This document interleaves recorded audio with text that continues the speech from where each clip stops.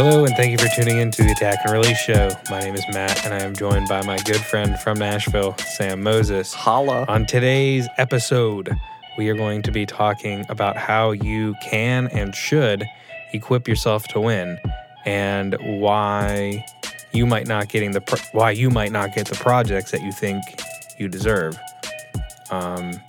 And why where you are might be where you need to be. Oh. And why that's okay. Ooh. And why that doesn't suck. Yeah, am I on a little preaching roll here, Sam? Come on, Matt, let's go.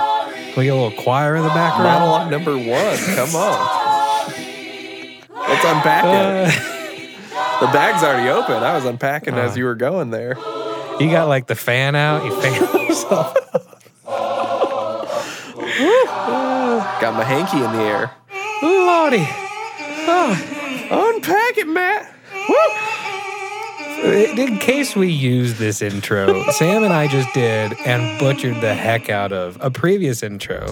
So this is actually a less butchered version of the same intro. So this one's more whatever fun. one you get, consider yourself blessed. Hallelujah. Sam, I'm going to set you up to preach. Let's do it. Come on. I'm on the pulpit. All right. Why might people not be equipping themselves to win? Why might they not be ready for the bigger projects or any project at all, or to even be like working? Not saying you're not worthy to do it. Mm-hmm. Why may they not be ready? Might they not be ready? Okay, let's open up our books to chapter 12, verse 3.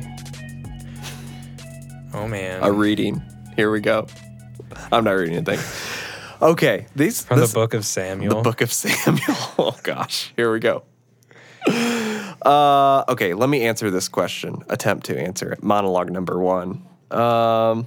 You might not be ready for the project you think you want or deserve because you have not prepared yourself, or you don't have a good understanding of what is even required of you to complete that project for the client. When I was starting in audio, I had this fascination, not a fascination, more of a fantasy of wanting to work with Kanye West. And at the time, I was making hip-hop in my parents' basement closet, which is where I started this music journey, which is a lovely place to start.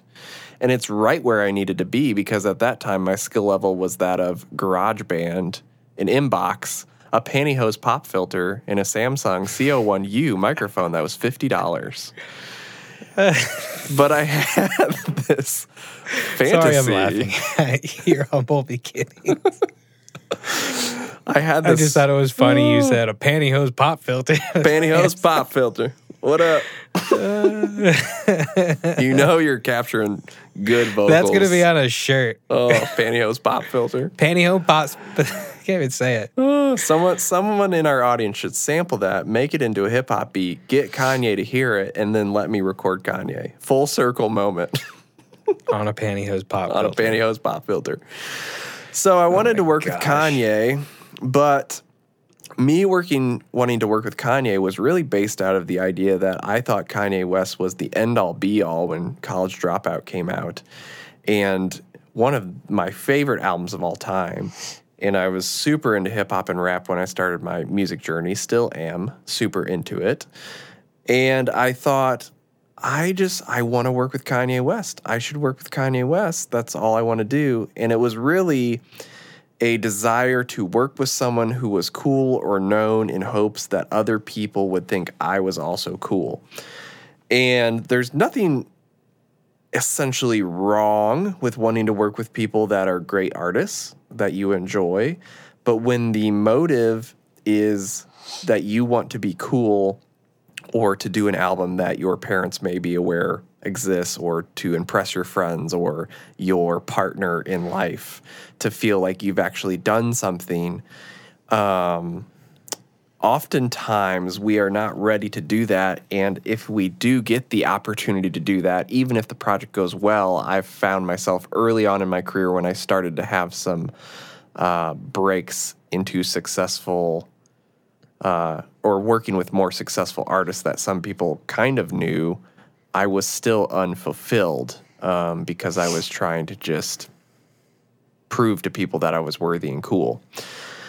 And me wanting to work with Kanye in my parents' basement closet, I had this realization, I don't know, 4 or 5 years ago, that Kanye West would never work with me in my parents' basement, most likely, because that is not what Kanye West wants to do. That's not what his team wants to do. And that is not, they want to spend money. They want to have an experience. Kanye wants to be in an inspiring space. And most likely my parents' closet basement is not that space. And him recording on a pantyhose pop filter is probably not going to get him the result he wants, most likely. And this isn't a pantyhose pop filter. Yeah. And this isn't a poo-poo where you're at, poo-poo gear. We all start somewhere. We're all on a journey. But I've found, as I've talked to people and helped people through the last 8-10 years, people that ask me, how do I do what I do? Or how do I make a living doing this? Or how did I work with so-and-so artists? There seems to be a disconnect that for most people, you are not ready to do the work you desire to do. And I remember my first label gig for mastering doing a full length years ago. They were talking about DDPs and ISRC codes and alternate masters and a TV mix and a Vox Up and splitting things. And I had to deliver all this stuff that I literally had never done before, and I never thought that I would have to do it. I was used to just doing a single for a random client. You do the single, you do maybe an instrumental, and that's it.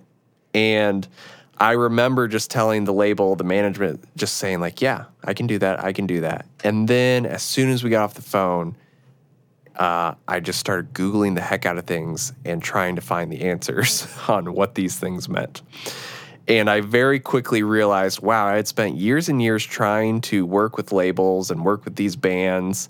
And I wish I would have spent more time educating myself on what is actually required of the job that I think I desire or that will make me feel cool. And I think what I've noticed as well over the years is as I've gotten busier and I've tried to hand work off to people, if I'm too busy and trying to help other people out, I've realized that most people, and I used to be this way too, you're just not ready. So like my clients that I work with are usually artists that are on album 2 or 3, maybe they're signed, maybe they're under management, they probably have some sort of career going where they're actually making money off music. They also want to work with people who only do maybe one thing. So like if I have a pop client and I'm too busy, I'm going to send that client to someone else who maybe only specializes in pop mastering. They don't want to go to somebody's website and see that you record and you edit and you do graphic design and you do all these things. And there's nothing wrong. I want everyone to hear this. There's nothing wrong with doing all those things. But sometimes I used to do this too when I started like 7 years ago. On my website, I offered everything from engineering to vocal tuning to production to mixing to mastering in hopes to pay my bills, but it gave off the wrong impression of what I really wanted to be doing to potential clients. And because of that, I know there's plenty of work that I did not get to do because I hadn't prepared myself and focused on really what I wanted to offer people. So that's kind of my initial monologue here, Matt, is I want people to be equipped to win, and I want people to think more about how do I prepare myself and practice and put in the time and put in the work and put in the hours so that when that opportunity does come up, that I can just kick the door right in and go knock it out of the park, as opposed to doing what a lot of people have done, which is what I did, which was immediately I started panicking and going, I don't know what any of this stuff is. This is the opportunity I wanted, but now I'm so stressed out. Like, this is worse than not having the opportunity.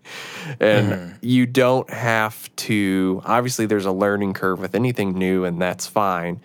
But if I could go back to young Sam starting out, which I'm still young, but if I could go back to when I started 8 to 10 years ago, I would have told myself this, which is like, hey, you need to practice, you need to research, you need to try and find people who do that thing that you desire to do.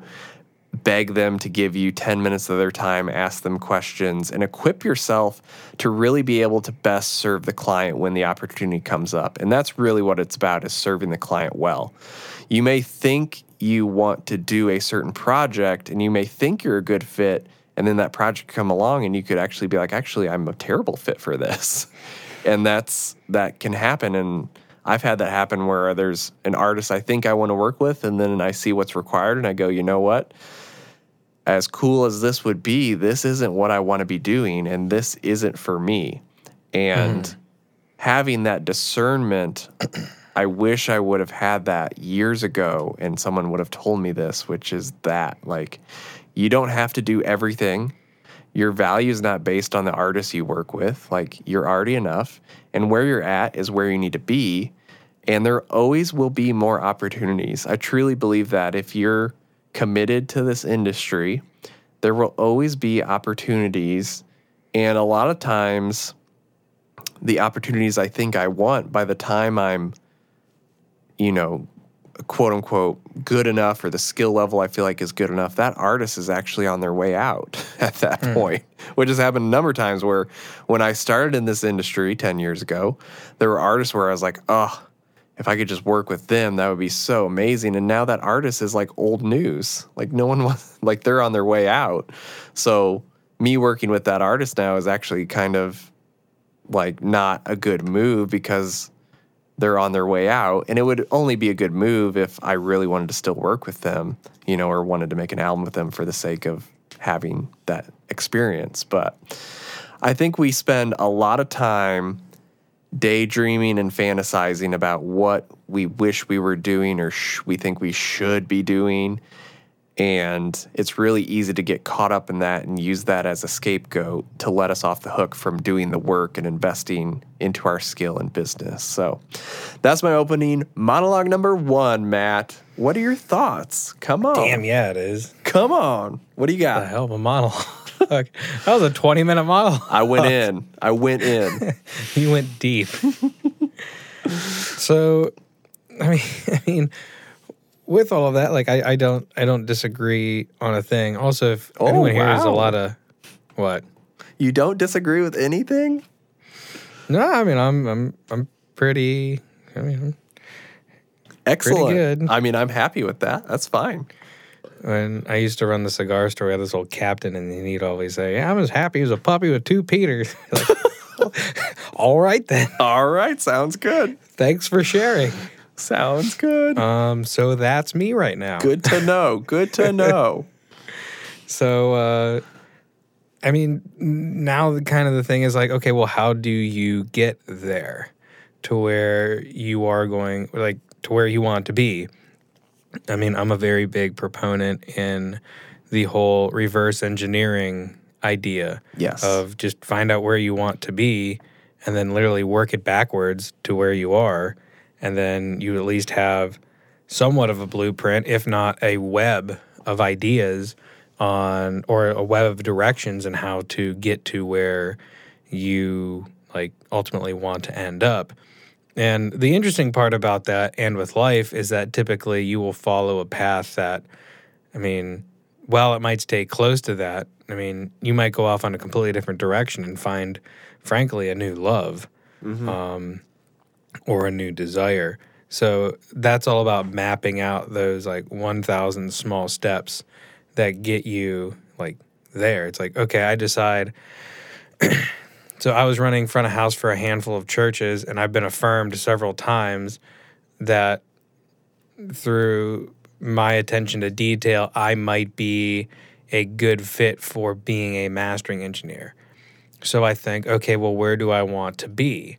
I want to have a room somewhere, whether it's in my house or whatever capacity, and I'm going to need a monitoring rig. I'm going to need like X, Y, and Z to put all of this together. And first thing I need to do before even money is I need to study. I need to figure this out, and I need to figure out, why does a mastering engineer even exist? And what is the importance of this? And then study the market that I'm thinking about getting into. And I kind of take it to like a pretty crazy level of detail because I want to know like who I'm going to be marketing to and who I'm going to be doing work for, down to like the socioeconomic status of that person or group of people, and to like how those people think, and to like what their lives are like. I mean, that's kind of what I'm getting into. Then once you are studying, you figure, okay, well, what's a good first step? A good first step in anything, anything audio, regardless of like gear and everything else, is you need to, first of all, have a love for music. And I mean, it's kind of funny how many people work in music that don't have a love for it, or kind of fall out of love with it. Well, the first thing that you need to purchase is a great set of speakers. Literally as best a set that you can afford. It's not really something that you should go cheap on, seeing as how it's going to be the only reference between you and what you're working on. It's like, I don't see the point in cheaping out with it. So save up as much money as you can afford and then drop those on a pair of speakers. What's the next thing you do?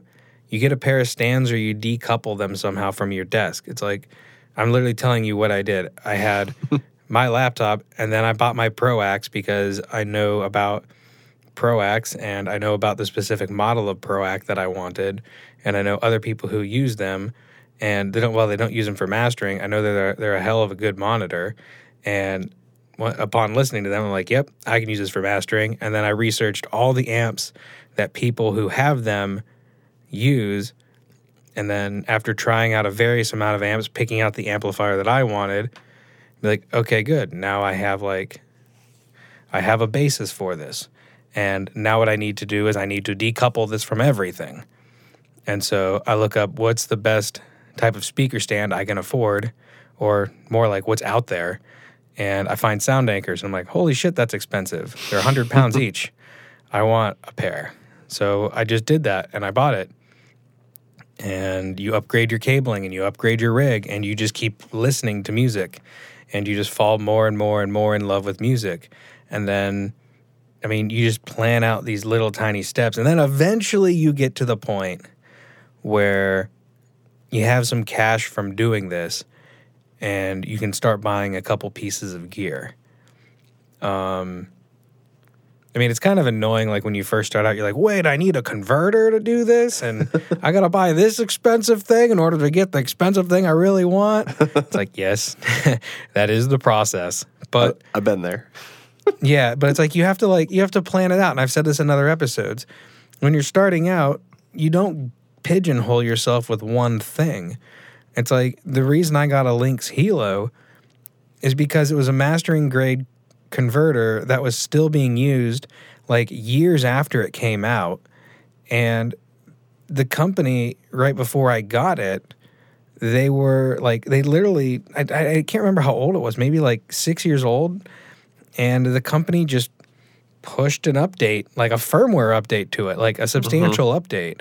So they're like, well, the stuff inside is still incredible. The headphone pre is one of the best headphone pre's I've ever heard. Yep. And it's just a great rig. It doesn't take up a lot of space, and you can run your monitoring off of it. And I was like, well, sweet, I can get rid of this central station that I have. So that's what I was using for my monitoring beforehand. So it's just like, you just need to figure it out. And it's like, the first piece of gear I got a Neve MVP. Why did I get that? Because it's a compressor. It has a limiter. It has like different styles of compressing, whether the RMS or peak, or you have it can be a feed forward or a feedback compressor. The gain sounds insane. You have 2 silk textures that you can blend in or out. You can send like the stereo field editor to the compressor to kind of do a mid-side thing. And then you have the stereo field compressor or editor where you can like switch your depth and your width and your mid and side and all that crazy jazz. So it's not a one-trick pony. And it's like, I'm not going to pigeonhole myself with this. And then essentially what I do from there is I then choose upgrades based on where my weakest link is. Mm-hmm. So it's like, okay, well, I really would like an external EQ, but I don't need one like really bad. But I'm seeing that a lot of mixes have some problems with the low end. And then some people get a little sassy and they're like, I'm going to throw on a bunch of top end on this. And it's like, well, that's not really air. That's just annoying. And so what I need is a shelving EQ. And so then I get a Bax.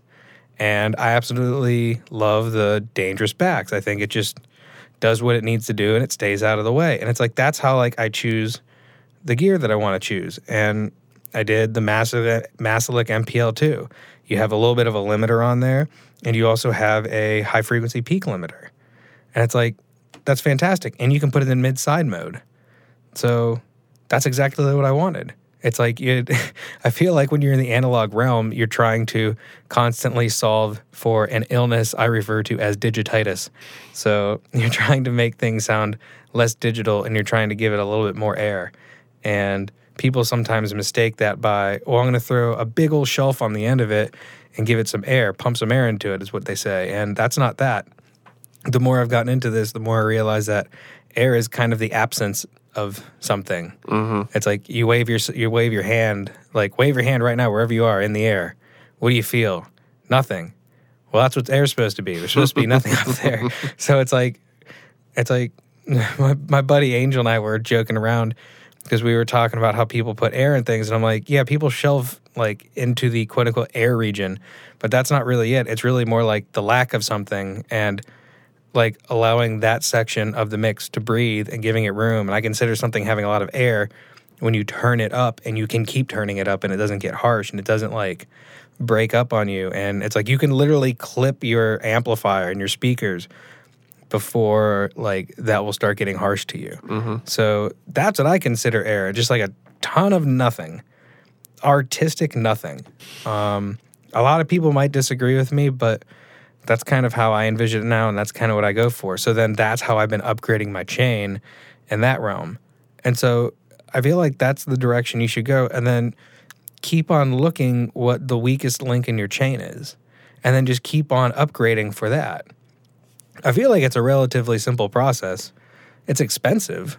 Right. That's probably the hardest part. But it's like if you do the work and you just keep on offering a good service to your clients, you should be good.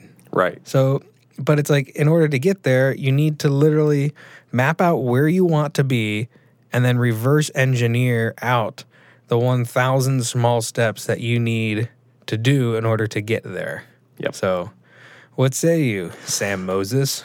I mean, my main thing that I like about everything you just said was how it was all steps. It's all process. And that, I think, is what gets overlooked is you are not entitled to any piece of gear. You're not entitled to a career. You're not entitled to working with a client that you think you should be working with. And everything requires like one step at a time mentality. And that to me is how you build up a client list, your gear list, anything you want to do with in life, habits, behavior. To me, I've found the most helpful thing is when I just do one thing at a time. And that's really hard to be okay with because it can be so unfulfilling at first because it's not an instant gratification thing. And when you may not see a lot of what's the word? Oh my gosh, I can't even think of it. Use your words. Progress. Thank you. My brain was empty. You may not see a lot of progress at first because you're doing the one thing at a time. But once you start stacking it all together, I mean, this is literally going to be a mastering analogy because once I start stacking my EQs and compressors together, all the little things add up to the final big sound.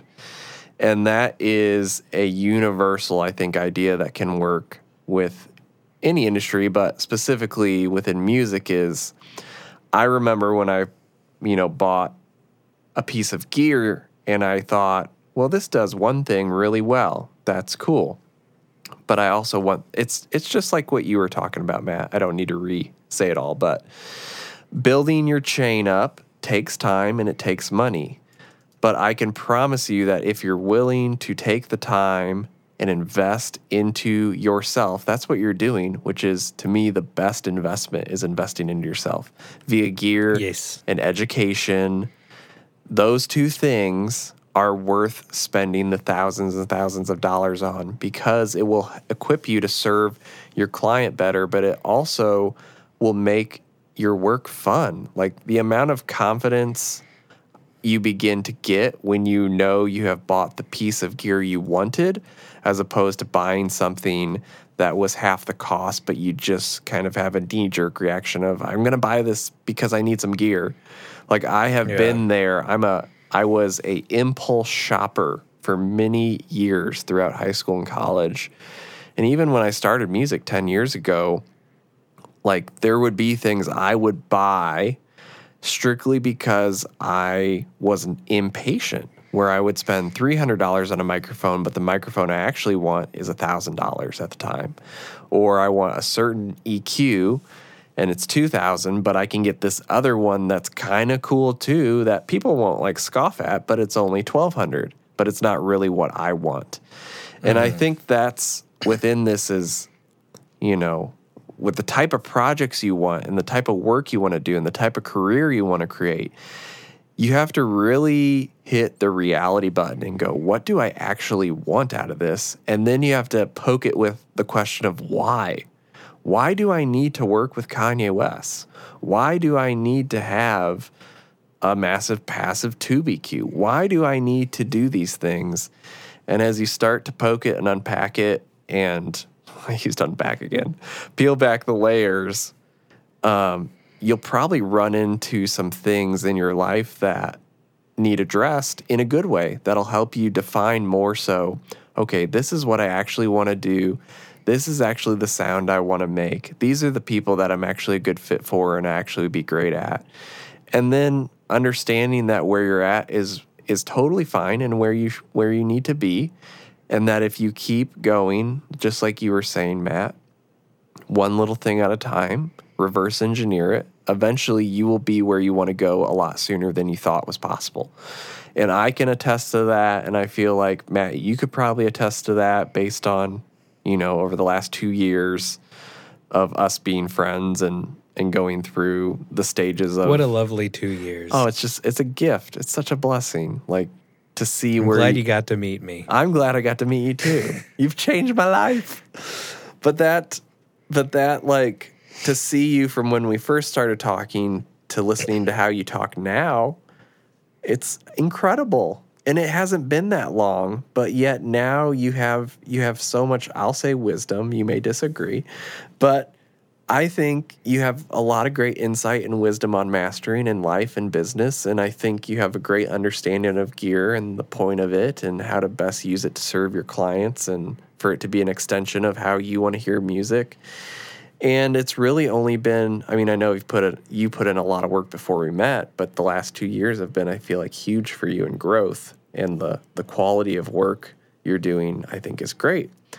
And I think most people just get crippled by the idea that they think it's going to take too long, it's too daunting, and doing one thing at a time isn't always sexy. And you can't really advertise that on Instagram. Like, showing a mastering desk that only has one piece of gear in it kind of is embarrassing. Like, it's kind of like, oh, I have 18 other empty slots.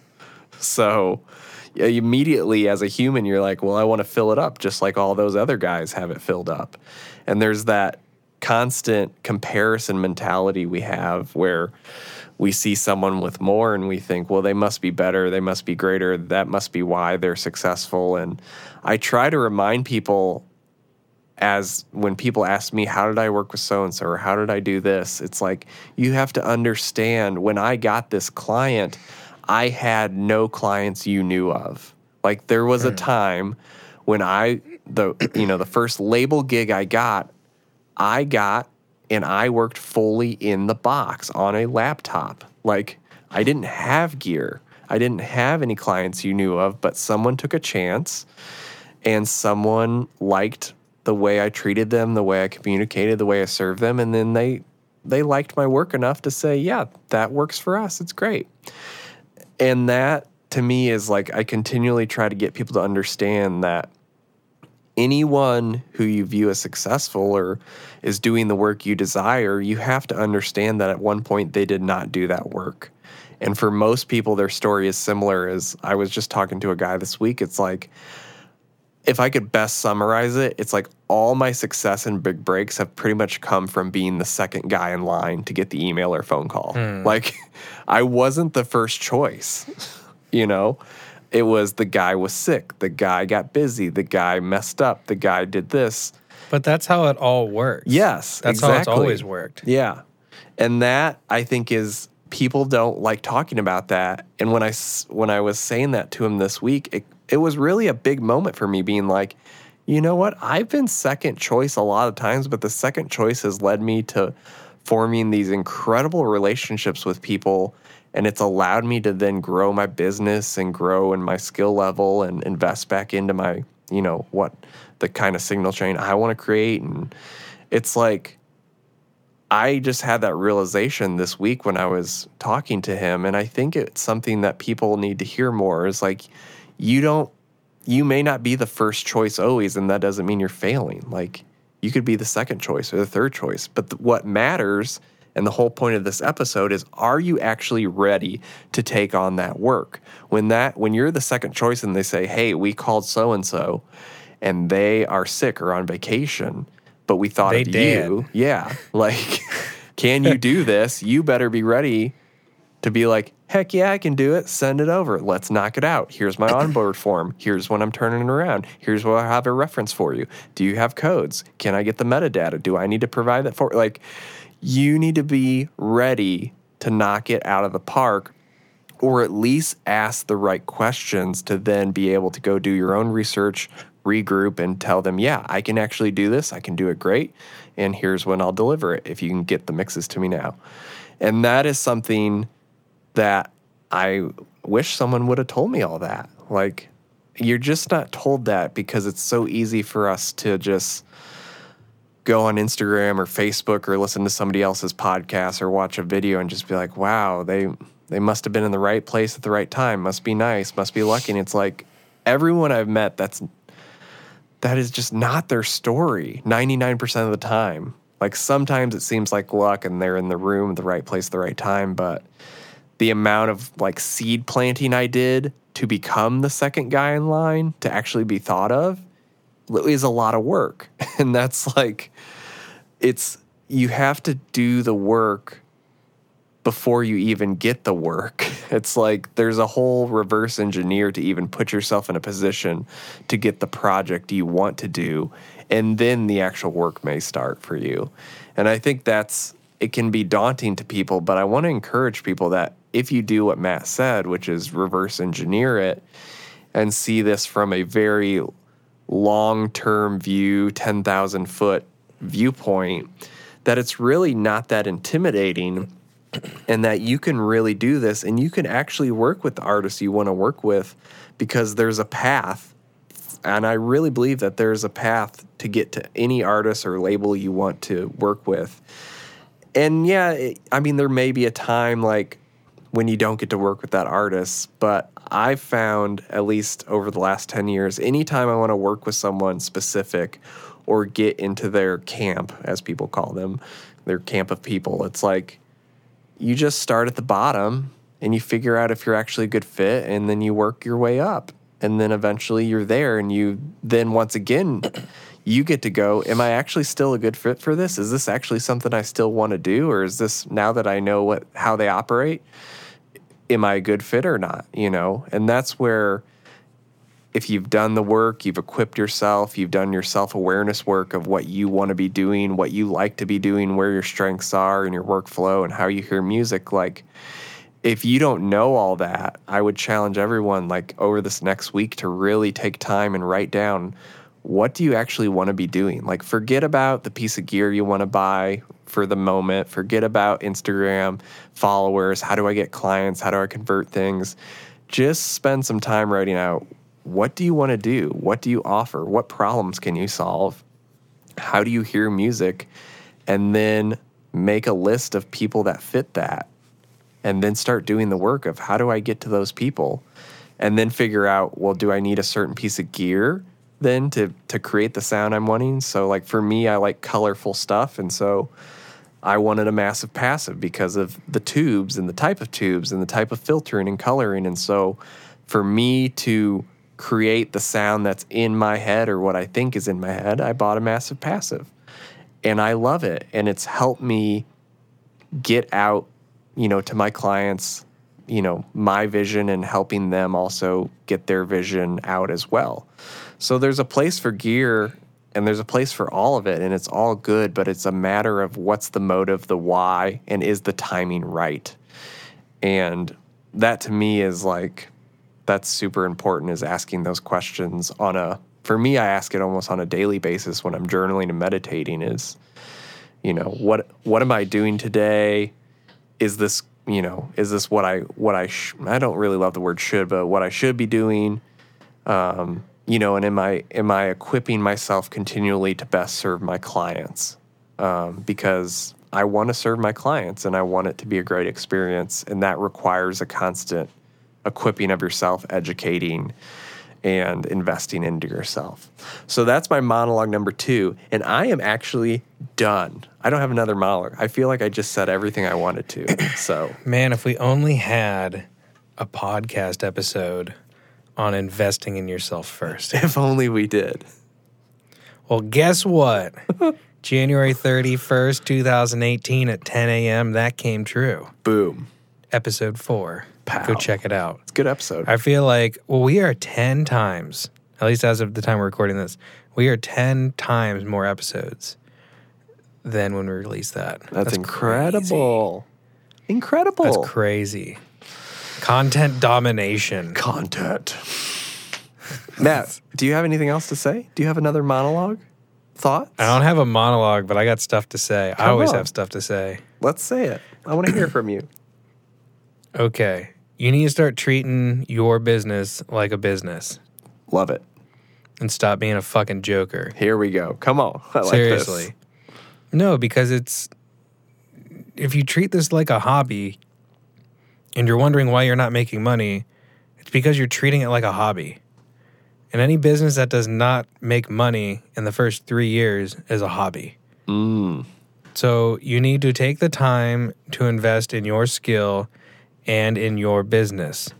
If you do not do this, then do not complain about lack of clients. Do not complain about lack of money. Do not complain about anything that you are lacking, because you need to treat this like a business. You need to go to, if you live in South Carolina, you need to go type in the website, SCSOS, South Carolina Secretary of State. Click .com, go to it, and then see if anyone else has your business name. If not, claim your business name and then register it as an LLC. It's like $10 or maybe even $1. Register that. You'll get something called an EIN. It's called an employer identification number. Also, this works in just about any state. Yep. So it's like if it's around Christmas time and I want to send out Christmas presents to a bunch of people that I've worked with over the past year, do you know what I do? I'm not a creep and I ask them for their address. I just go onto the Secretary of State website and look up their filing. There you go. That's way easier. Unless it's a P.O. box, and I'm typically like spot on. Yep. So go to the Secretary of State website. Every state has one, and go look up your business and get an employer identification number. It's called an EIN. Don't give that number to anyone. It's like your social security number, unless it's a government official. Take that and then go register with your state for articles of incorporation or articles of organization. Could be either one. You fill that out, and then you send it. With South Carolina, it's a $115 check. Register yourself as an LLC, because if you're in business long enough, someone's going to try to sue you. It doesn't matter if you're in music, doesn't matter if you're wherever.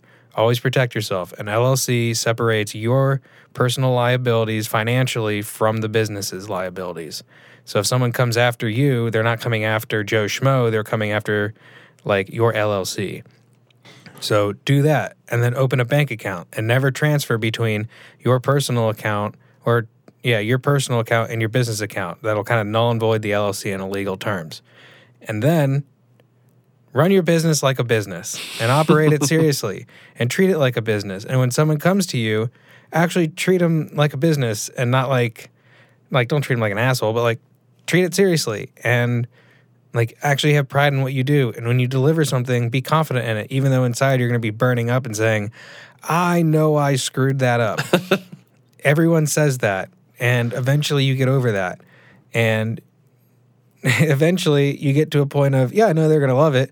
And the only reason you're anxious on the other end of the line is because you're just waiting for them to tell you how much they love it. That's all it is. Yep. Because you know it's going to be awesome because you've invested in yourself. If you want to know how to invest in yourself, ask Sam how to get in with Mix with the Masters. Like, find a mastering engineer if you want to be a mastering engineer, or if you want to be a mix engineer, find a mix engineer. And literally go to them and say, hey, do you have any opportunity for like me to study under you or to engineer for you or to be an intern? It's like, don't be a thug. Go like actually pursue it and be like a decent person. And don't be like, hey, I want to take you to coffee. Everyone can do that. Right. Actually freaking offer somebody something that they can like receive that is of value.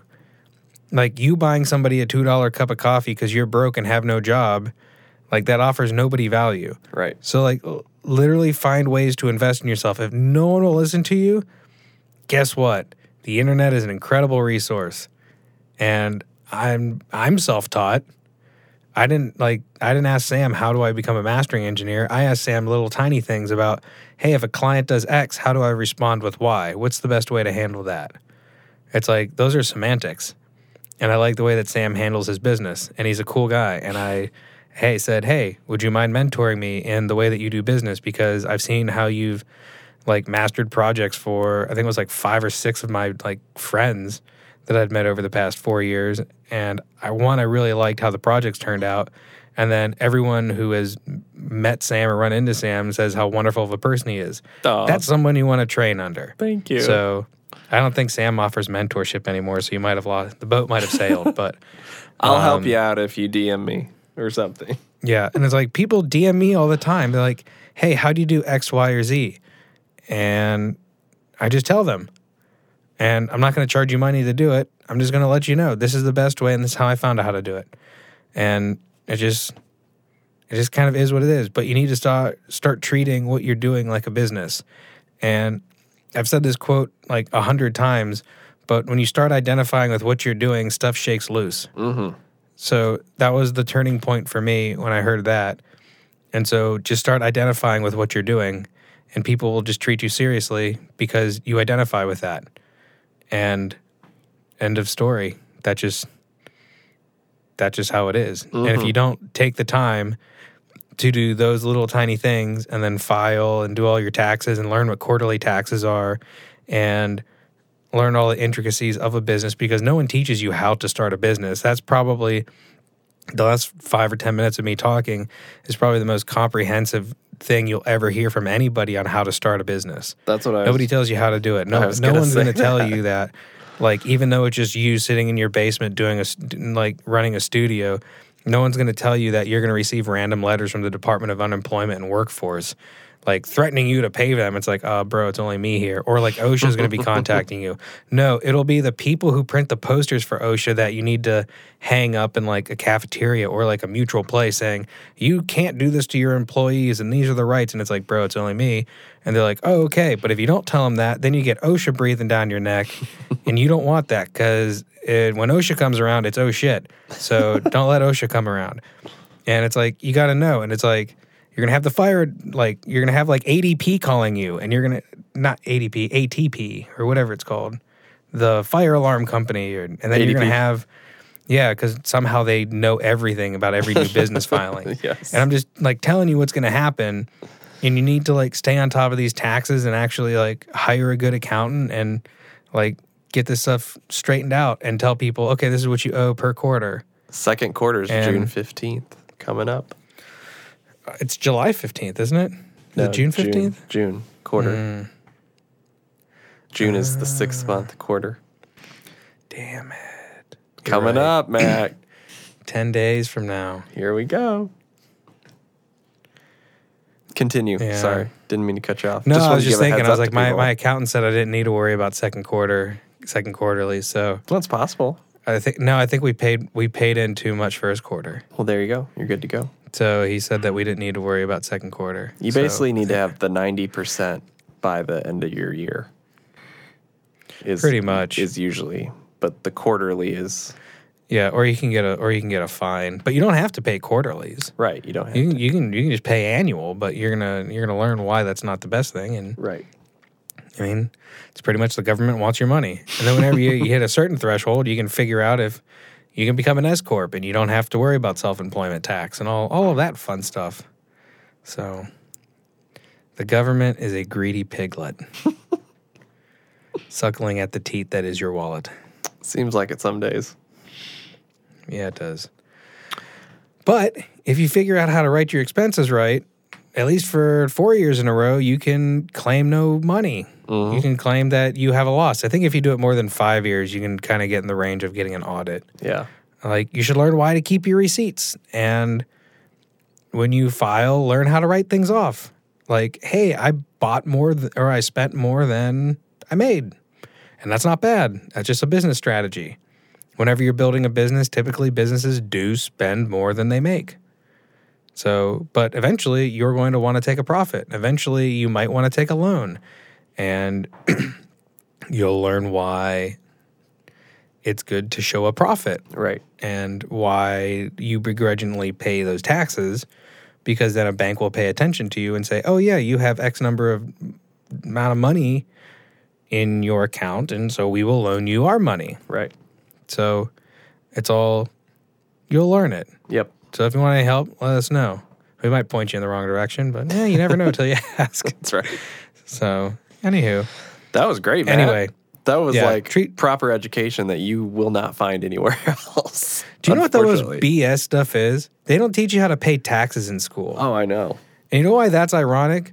Because schools get paid via taxes. Yeah. How stupid is that? It doesn't make much sense. Just like with taxes in general, most people don't know what they're doing, and they're just hoping they're right. And if you're wrong, you can go to jail. Yep. It's pretty intense, high stakes. And they're just... Yeah, being an idiot on your taxes isn't a crime. Right. Tax evasion is crime. There you go. So don't do that. Yeah. A jailable offense. Yep. So, anywho, you have the blue lights outside your house. And your neighbor's being like, man, they're hauling them off again? Again? Yeah, whatever. Anywho. Anyway. Treat your life with respect, and then treat, like, what you are doing as a business. I love it. That's probably the biggest way to equip yourself to win. Absolutely. And, yeah, I think this was a pretty good episode. It's great, Pretty solid content. You just smashed that ending. Another win, Sam. Another one. All right. Take us home, Matt. Sam, you got anything else for the people? I'm done. Cool. Morning, afternoon, evening, whatever you're all having, have a darn good one. Sam? Yes. Cue the music. Woo! Cueing. See y'all.